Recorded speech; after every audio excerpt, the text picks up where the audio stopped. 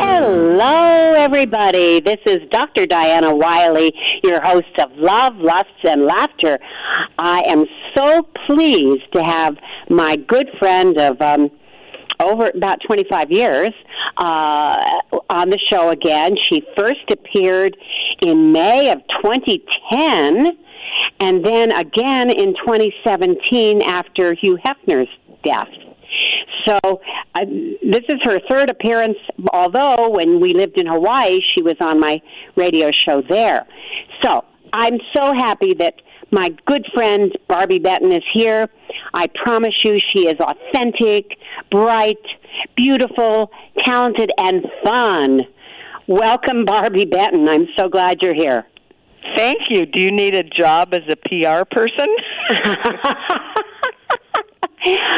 You know, I've always been your supporter and encourager, and you have just so much talent. And it's been, but you're a good friend. I mean, you pay attention. You're very, very sweet and fun, and so are you. Well, thank you. We do go back a long ways. And yeah, I want. We speak even when we're not on the radio. Oh, we do actually. We did. Usually, it's in the wee hours of the morning. Yes, that's true. That's true because we're both more owls than larks. Yeah, night owls. But I will never forget how we first met, and that was in 1998. When you were singing, featured at the Honolulu Symphony Benefit. And my late husband, Charlie, and I were sitting at your table. And then you got up to sing, and I thought, oh, my goodness, you have an operatic voice. And anyway, we... Thank you. I was singing opera that night. Yes. It was Phantom of the Opera, the music from Phantom of the Opera. That's right, and that can't be an easy song to sing. So if you can't sound good with a symphony orchestra, you can't sound good. Well, you sounded good, and thank you. So we met that night, and then we went on to become fast friends, and we're both fun girls, right? We are, and they're few and far between. Really fun people. Too many people are so straight, and they don't laugh, and they don't really have a good time in life. They're too serious. That's true. And when people can learn to play and laugh, they are usually much healthier, and they have better relationships because they're cheerful and positive.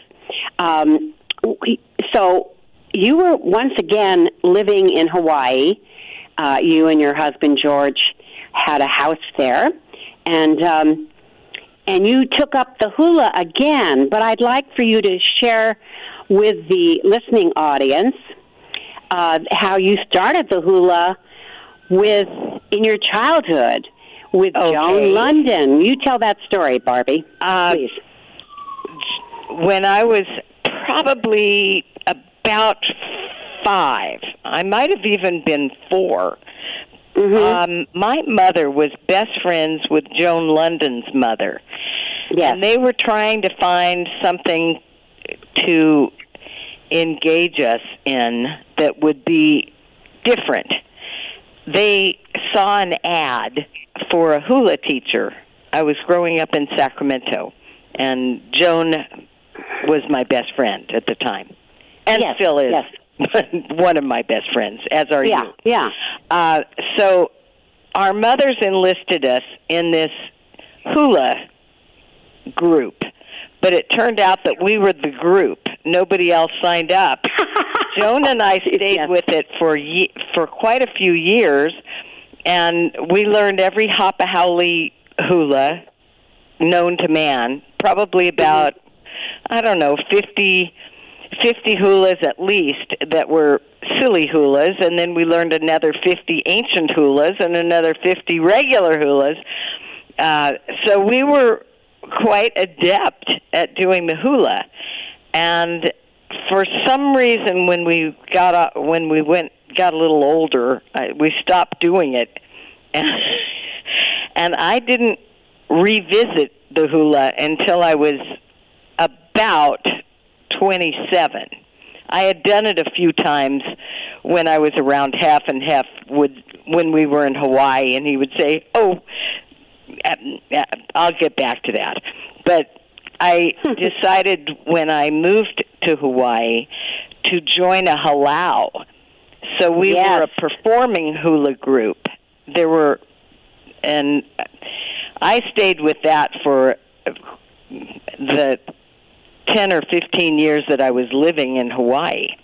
And I just loved it. We did hula every single day at my house. The girls in the group would come over and we'd practice. And it was good exercise because you're moving your waist all the time. So I stayed in good shape while I was doing the hula.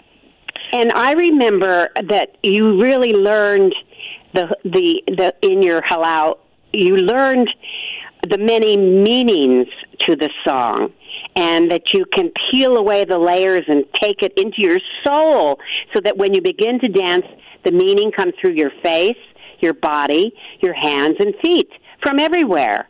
That's true. My Kuma hula,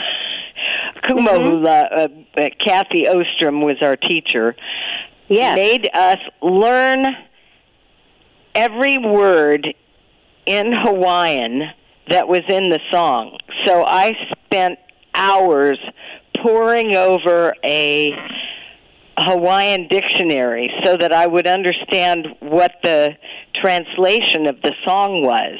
You can't just hula. If somebody says, "Oh, do a hula for us," you can't say, "What songs do you have?" And if they don't have a song you can't just do a hula, because every hand movement means something. And we had to learn the hand moves. It's like being deaf. You have to learn the hand motions for all the words. So we practiced all the time, and it was delightful because I had a house overlooking the water, so we were doing the hula with the ocean right next to us, and it was special. That's perfection. That's just so inspirational too, that you're with these group of women and you're all dedicated to the real hula, and with all of its history and meaning, and plus, as you said, it's really good exercise.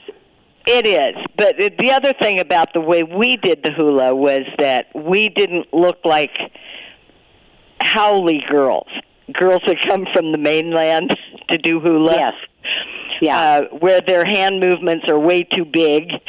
If you can get a visual of people doing the wave with their hands, they do way too much on the mainland. Yeah.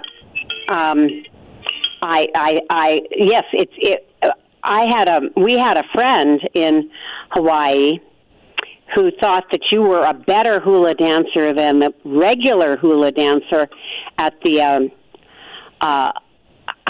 let's see, which hotel was it? I'll think of it later. But the main hotel that starts with an H. This is a problem when I get older. I lose some of the pronouns and the names of things. The Halekulani? Yeah, that was it. The Halekulani. Yeah, and she was a regular dancer, and a couple of our friends said, "You're better than she is," because you would treat us to some of these hula dances at my house too when I had a party, and anyway, memorable. I appreciate that you brought that up. Yeah. Nobody knows I do the hula except people in Hawaii. Yeah, well, you do. What I appreciate about you is that when you approach a new task, you do it so thoroughly. You research it, you study it, you really discipline yourself to learn it well. And you've had a number of adventures in your life, and I think, your positive approach that you're curious about it and you want to learn something from this and then share your gifts with others. I think it's very inspirational, Barbie. Thank you. You're welcome. So, perhaps you're most famous for being Hugh Hefner's or Hef's girlfriend, and you were his girlfriend for about 8 years, and that was maybe over 50 years ago now. And you continued to be friends with him right up until he died in September of 2017. And but I just wondered if you could start with, we'll talk a little bit about the Hef era, the Playboy Hef era, and what that was like, and what did you bring to Hefner's life, and being in Playboy, some of those highlights from the Hef era. Maybe it could start with you finding the mansion for him. You start where you want to start, but the Hef era. To start with the mansion, I have to preface it with the fact that I got Hef into tennis, and we started playing tennis wherever we could. But we couldn't find a place that would take us for religious reasons, because one place that was right on the other side of the mansion wouldn't let him join because I'm Jewish, and they didn't let any Jews for heaven's in. sake. And the other one, I said, well, let's try to join the Jewish club. And they wouldn't let us in because Hef wasn't Jewish. So I'm glad these sorts of roadblocks are in the past. That was, I don't know how things have changed, but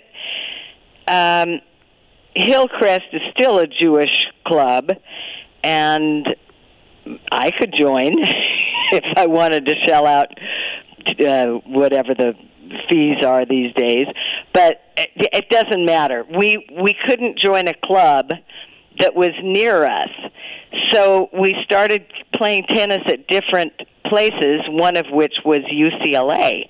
And in order to play at UCLA, we had to wait in line like everybody else. So there might have been 6 courts, and you stand in line for one of the courts. And you hope that those people will finish their game soon so you can play. But you only get an hour or so. And it was getting old very quickly. So I suggested that I look for a house that might be for sale where people aren't using their tennis court. And I started looking. I couldn't find anything in the paper, but I happened to see a lock on a gate in Los Angeles. And that was very unusual because people don't lock their gates with a big lock and a chain. They just have a clicker. So I decided maybe this place has a tennis court. So I hopped to the gate. That's my Barbie. She takes chances and she's adventurous. And I was crossing my fingers that there were no Doberman pinschers. Or dangerous dogs or dangerous anything else. I have pygmies with darts in mind. But anyway, I walked up the driveway, and when I saw that house, I went, oh my gosh, this is fabulous. And I wasn't really looking for a house per se, although Hef did say that there wasn't a house in L.A. that was worthy of him. And this one certainly was. I walked all around and could not find a tennis court. But I called Hef that night and said, I found you a house in L.A. And he said, how much is it? And I said, I don't think it's for sale. But we took it from there, and I had my mother, who was a broker, a real estate broker, look into it, and she did it as a gift for Hef. she found out who owned it and happened to make the call, and it turned out that the people that owned it were going through a divorce, and they didn't know what they were going to do with the house. Mm-hmm. So we Mom made a lowball offer, and with a little negotiations, they took it. So Hef bought that house. I can tell you it was $1.2 million, and he sold it long before he died with the ability to live in it for $100 million. So according to Playboy, nice I made Playboy more money than they've ever made because Playboy owned the mansion. Hef owned Playboy. I see. Yeah. Playboy owned the mansion. Yeah. So that was that. Well, and part of the deal was Hef said he would only buy it if I'd move in with him. So I said, I'll force myself. You know. Oh yeah. Well, then you brought a lot to Hefner's life. You know, we did a show about his legacy back in 2017 after his death, but I mean, Hefner really walked his talk. He established a foundation to support Americans' First Amendment rights. He generously funded a wide range of sex-positive causes, including the founding of the International Academy of Sex Research. And this is a crucial organization that still thrives today. He did it his way, and he also, when it came to sexuality, he would encourage others to do it their way too. There was such an openness about him, and he changed the social culture in the United States with his magazine and with his articles, and it must have been very exciting because he must have talked to you about some of these things too. Of course. Well, yes.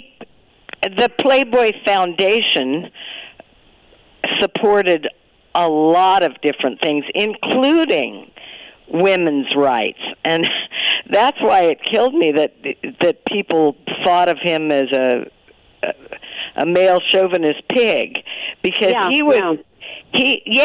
he had nude girls in the magazine, but on the other hand, he was putting out money anonymously for women's rights groups. He was always pushing for equal pay for equal work, and many of the people in his organization were some of the highest paid people in the country, and they were women. Even the photo editor, Marilyn Grabowski, was a woman. She scrutinized those pictures that were centerfolds and all the other nude pictures. She had her little magnifying glass out looking for stretch marks and everything else, and it paid off. She got a terrific job, and then, of course, everyone knows that Hef's daughter, Christy, became the head person at Playboy. Yes. When she was very young. She spent it felt like a week in the mailroom. She went from the mailroom to top banana. Yeah. Anyway, and by the way, Christy and I have very good friends. She's my house guest occasionally in Aspen. So That's great. I'm still part of the family, I guess. Let's rewind a little bit, because I think your story about meeting Hef at Playboy After Dark when you were still a UCLA student, and the age difference, and just tell a short story about your meeting then and what he said about the age difference. And it's a cute story.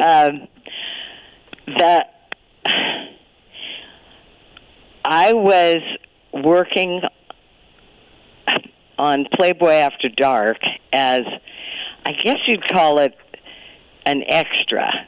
I don't know if I have to go back before this to explain how I got on the show, but I think I will, because it all relates. I was dancing at a discotheque, and somebody came up to me. I was dancing with my agent, of all people, and somebody came up to my agent and said, is this girl in your agency? And he said, yes. And the guy said, why didn't you send her in on the Playboy After Dark interview? Mm-hmm. And he replied, because I don't want to ruin her image. I was very successful in commercials. Yes. So he didn't want to ruin the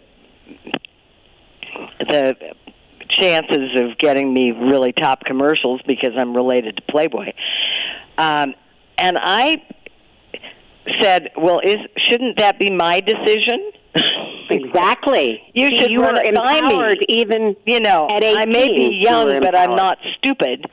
And I told him that I would have loved to have gone to the interview, and I would have crossed my fingers that they would pick me. And the guy said, we only needed 12 girls, 12 people, but if you would like to be on the show, we'll make you an extra person and just show up Monday morning at ABC. So I said, okay.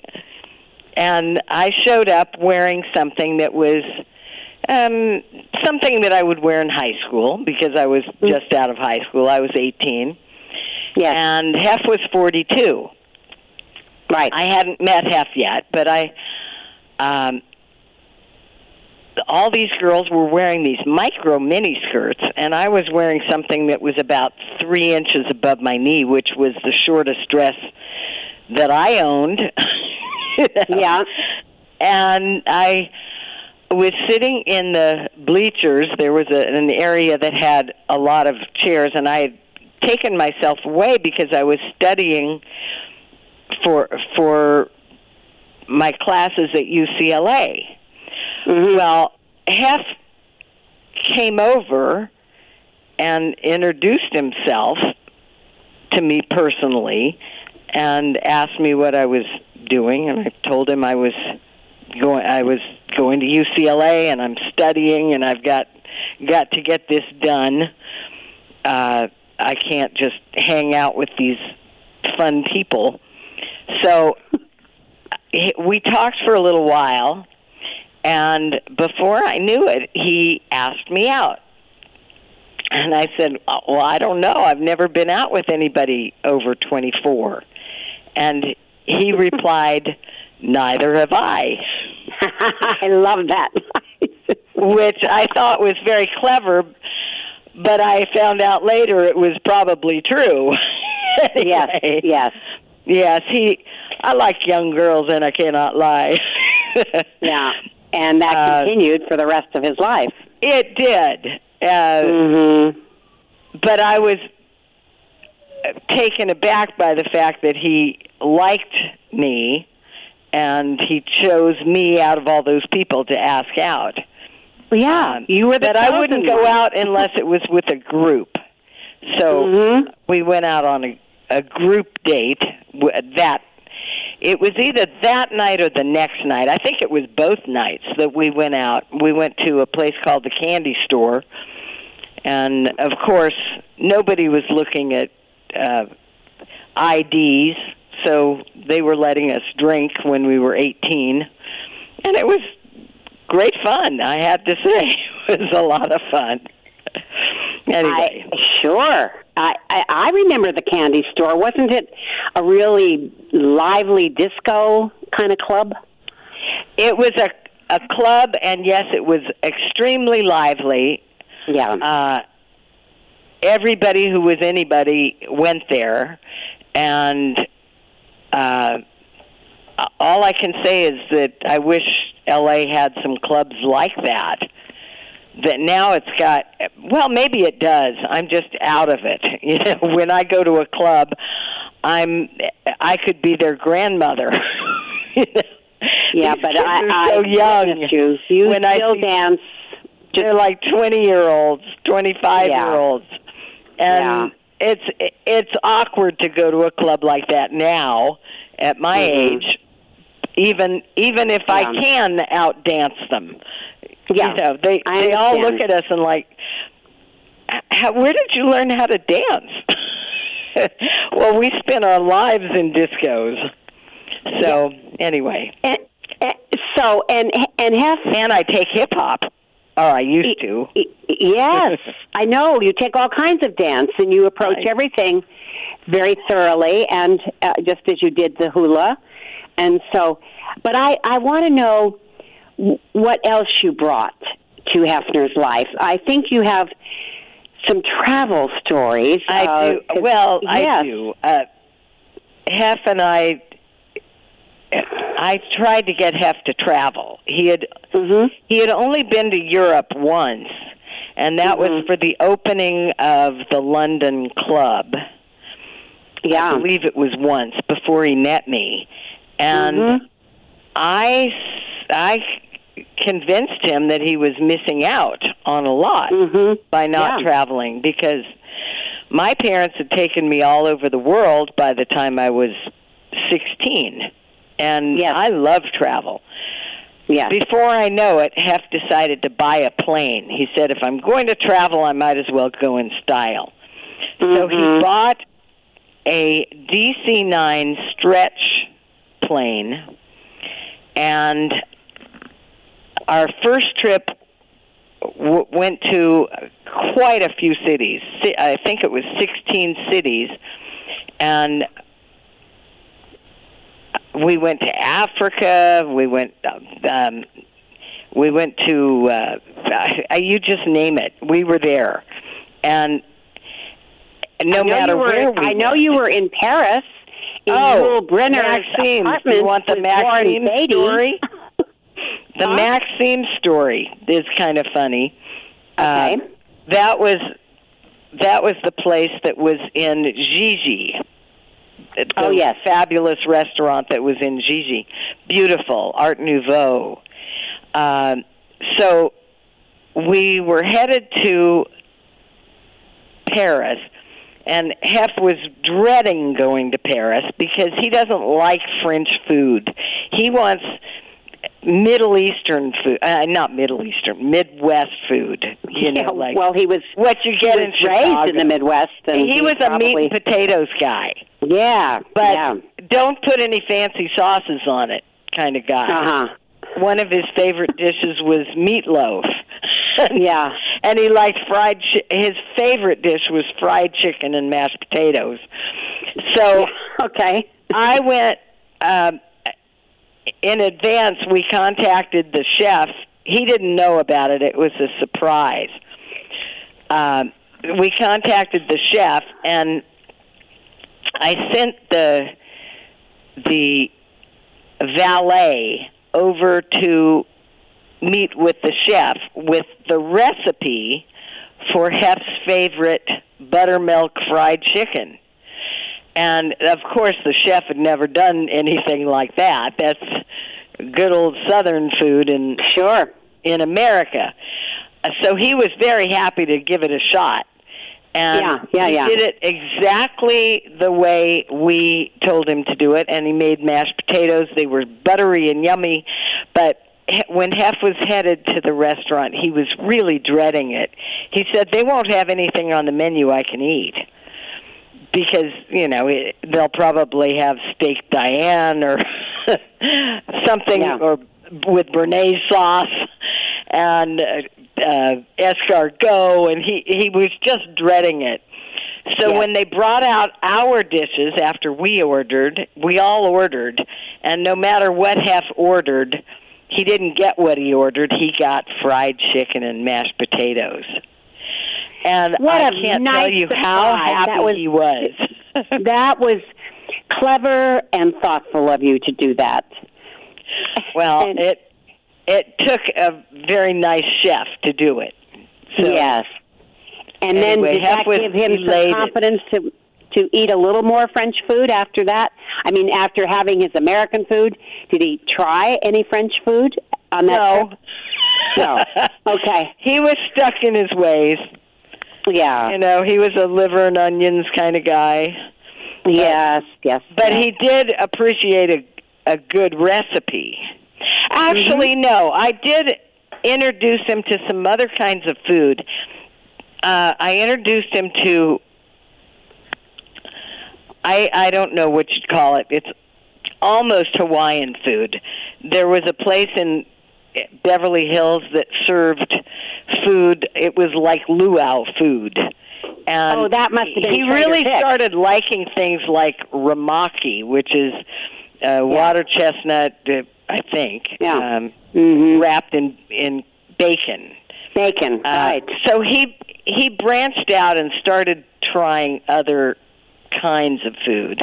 And he once allowed me to pick a chef that would be working at the mansion. We had chefs that worked 24/7, so that whenever he wanted something to eat, he could find it. And he let me pick the chef that I wanted for one of the shifts. And I picked a Japanese chef who could make sushi, and Hef didn't like sushi, but he started loving pot stickers and all kinds of, there's so many dishes that you can make in with Japanese influence that are outstanding. And even though he wouldn't eat sushi, he ate so many other things, and he started loving being a little more adventurous in his culinary approaches. Right. So anyway, he was one of my favorite chefs, although Mary, who was the down south fried chicken chef, I don't know that we'd call her a chef. She was more like a cook, but she was fabulous. And as wide as Aunt Jemima, you know. I loved her, you know. But she tried everything she made, and she ate it, and it showed, and that's why I told Hef we have to cut back on our naughty dishes, you know, like the fried chicken. We can only do that once a week or so.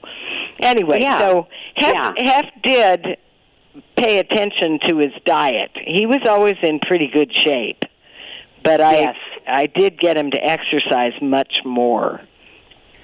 The tennis probably helped. On a bicycle. We actually rode a bicycle to UCLA to go play tennis with our tennis rackets on the back. I mean, you have to get this visual of to me, he was an older man, but he didn't act like he was in his 40s. And 42 seemed old at the time, but Hef didn't seem old. Hef seemed like, I understand that, yes, the rest of my college friends. So, anyway, that was his food entrance. And you some people say Barbie Benton, and they have, some people know that you were his girlfriend, longer on his arm than many. You said about 8 years. It was almost 9. And almost 9, and it was longer than anybody else. Yes. So unless you count girls that were with him, where there were 6 girls at a time. You know? Yeah. Well, you took me to the kind of where he went after me. He went to multiple girls. And he did that because he didn't want to have to commit. Yes, that it seems like that was true, and maybe that's one of the reasons that the two of you didn't make it, because he had trouble committing and being. No, he didn't have trouble committing, but I did.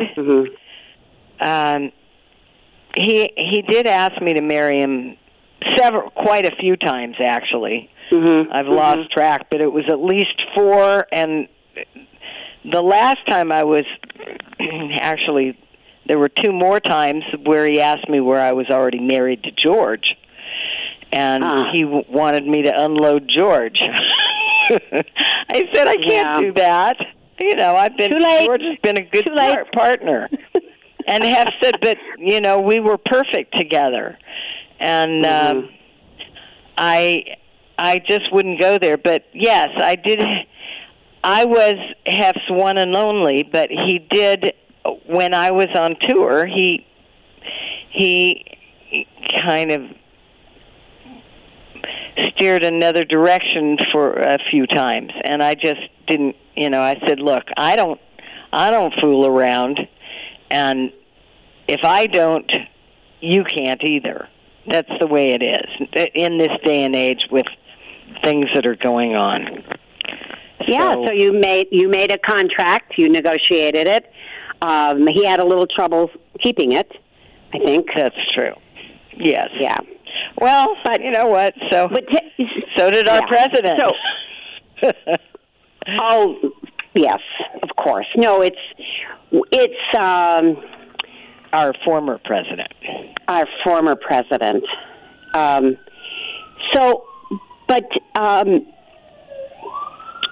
You mentioned when you were on tour.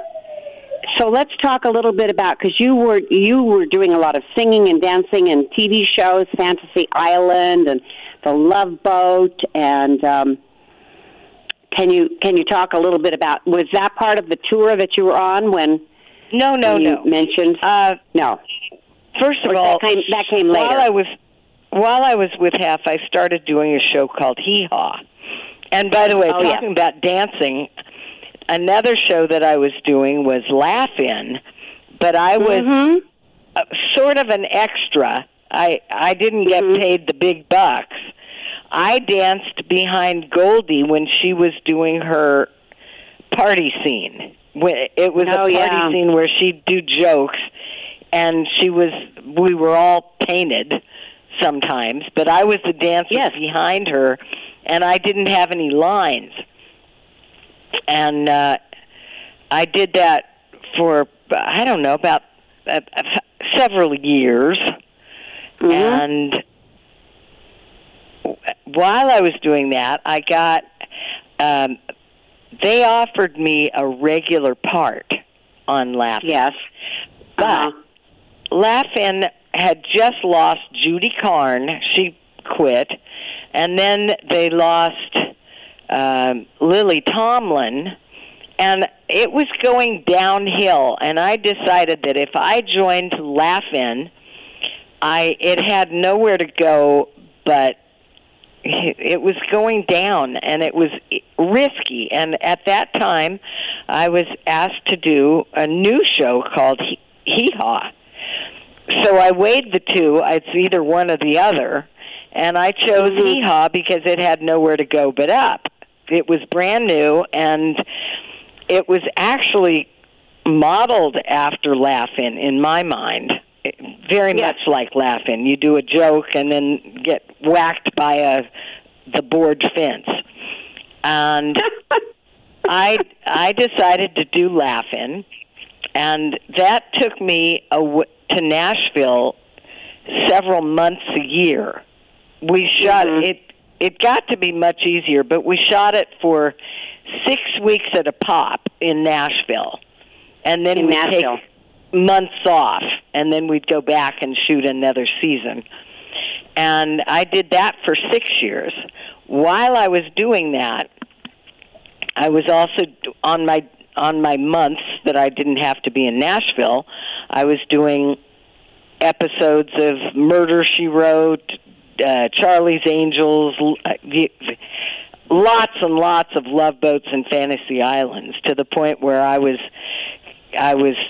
the most used person on both of those shows as a guest star.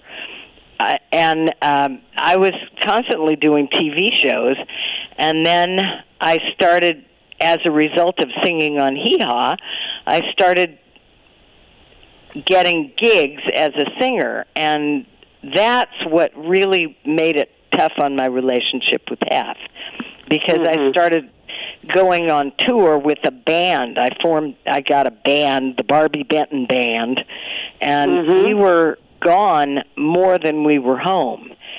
So it was very stressful for Hef. And I remember one time when I was gone for New Year's, and, you know, New Year's people pay at least 3 times what you get normally for a night. Yeah. Mm-hmm. Yes.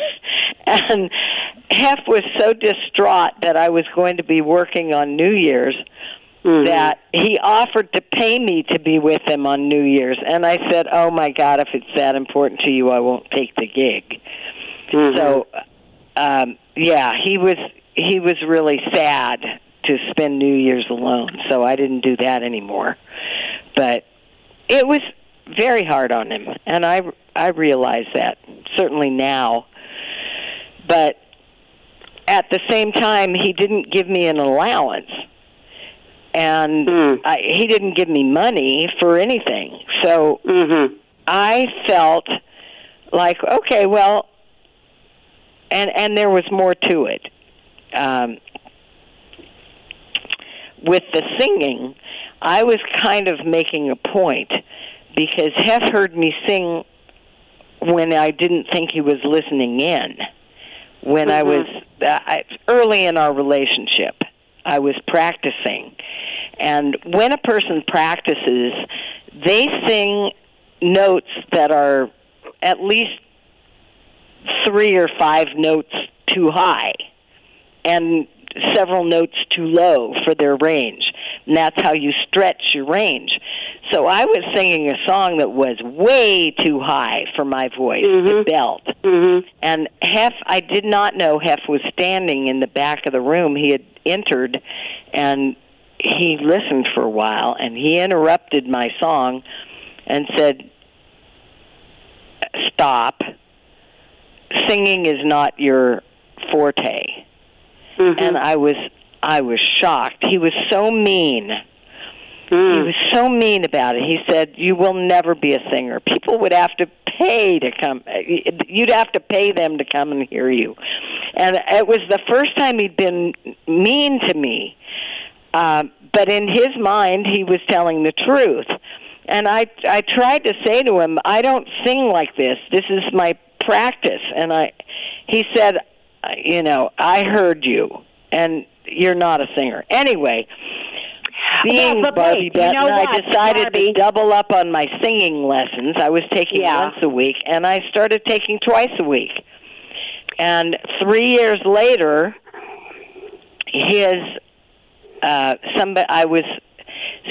was singing, just waiting for him at the Playboy Club. I was waiting for Hef to finish a meeting upstairs, and Hef said, why don't you just hang out with Joe Parnello? And I'd met Joe Parnello. I didn't know him very well, but I decided to go hang out with him. He was sitting at the piano, and he said, Barbie, can you carry a tune? And I said, evidently not.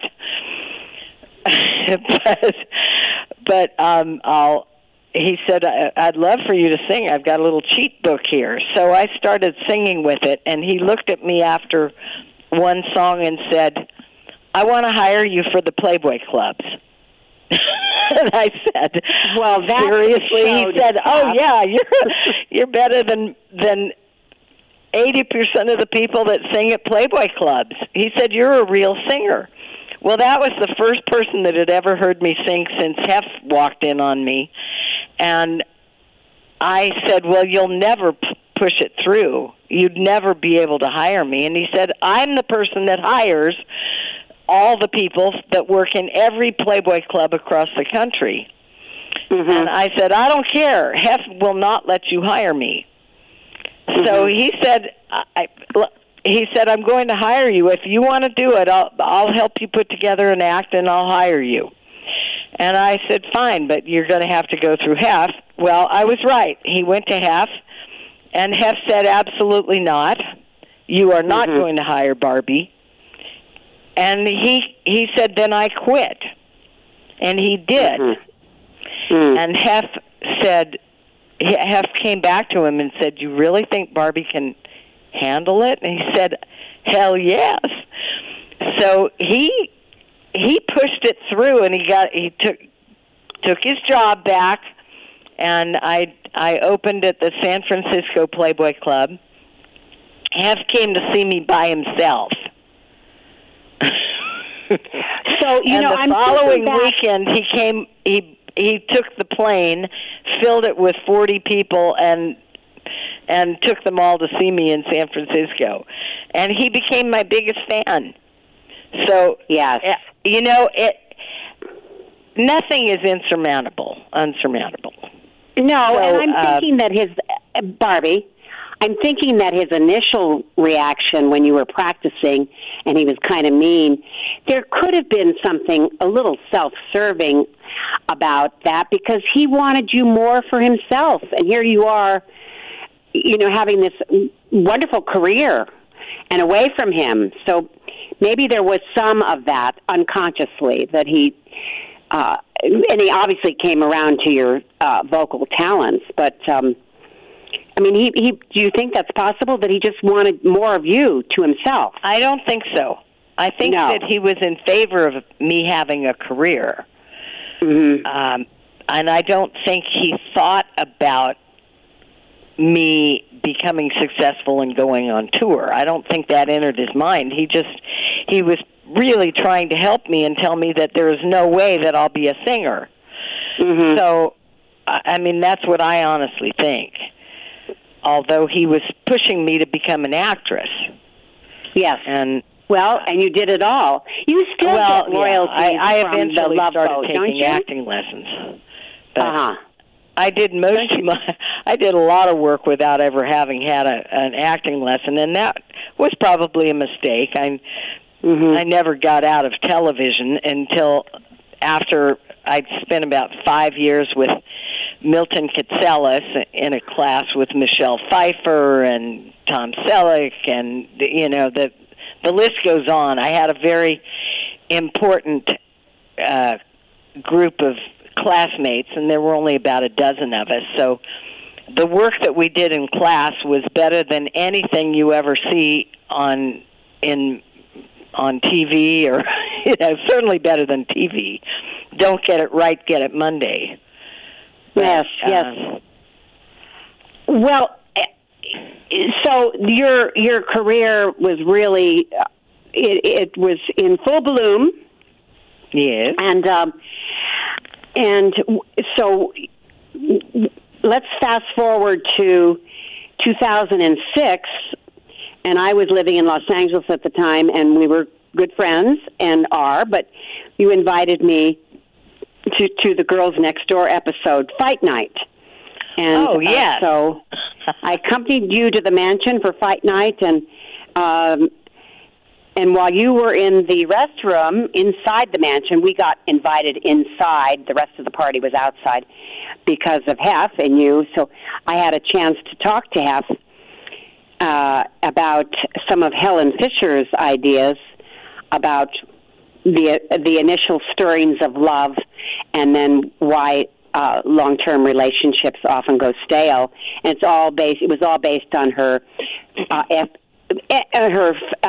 fMRI studies, looking at people's brains, where in the beginning you're getting a lot of testosterone and dopamine, can't keep your hands off each other, it feels like you're on speed, and then after a while later, those hormones turn into more oxytocin and more touching. And he was really interested. The camera was rolling, but they chose not to use that for the Girls Next Door episode. But that was really a fun evening for me to be with you and to meet these girls. I mean, there was one, Kendra. She was a bit of a bimbo, but she was sure nice to look at, but she seemed immature, Kendra. Right. Well, yeah. Holly and Bridget and Kendra were the three girls next door. Yeah. That was the show, the Girls Next Door. Yes. I got to know them. At first, Holly was. It almost came off that she was envious, and why? Why be envious of somebody who could be your mother? But she came around, and we all became friends. Kendra and I really bonded because I think that she felt like I was the mother figure that was also her friend. And I mean, we planned play dates like roller skating in Venice, and silliness. But anyway, I thought the girls were fun, and they did come to Aspen with Hef. Yes, let's tell the audience about that. They stayed at our house. That was kind of special. They came to the Copper Palace, your home with George. Hef and the girls visited you. So that must have been 2007 or I don't know. Time doesn't mean anything to me now. Yes, okay. Yeah. It was back then. Yeah. And we skied together, and my daughter tried to teach Holly how to snowboard. But Kendra was pretty good at snowboarding. Yeah. Anyway. So, I want to quote Colette, and then that'll move us to the final segment of this interview. Yes, Colette I got off the subject there. No, you didn't at all. I love your stories. Colette said, "You will do foolish things, but do them with enthusiasm." And I can relate to that too, because if you take risks and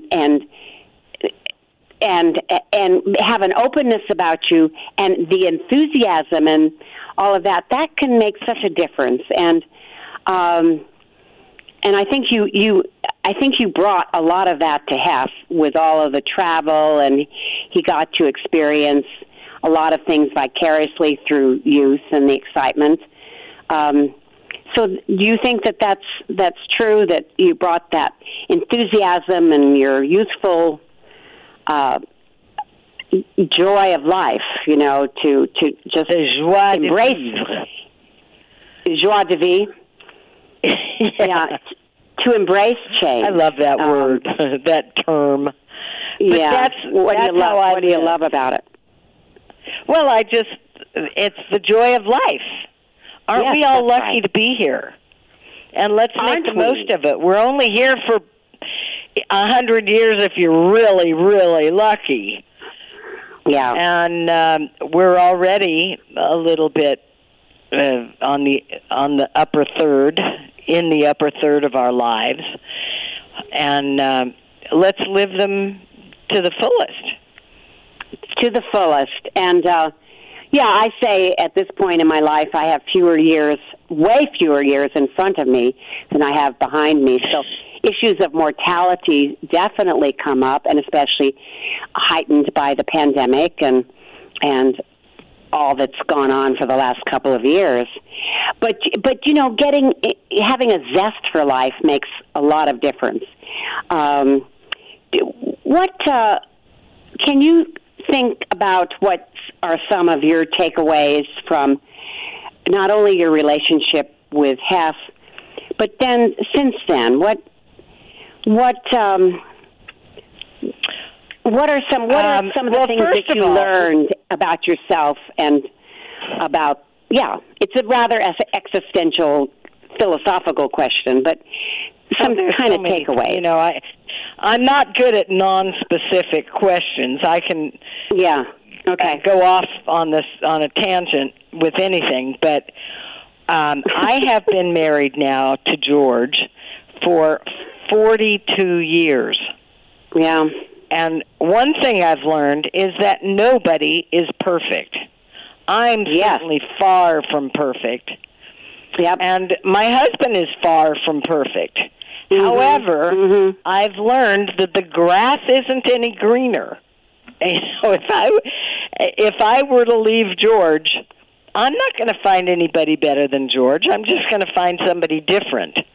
And I might get some new experiences, but one thing I love about having been married this long is that we have memories that go back more than 42 years because we also dated.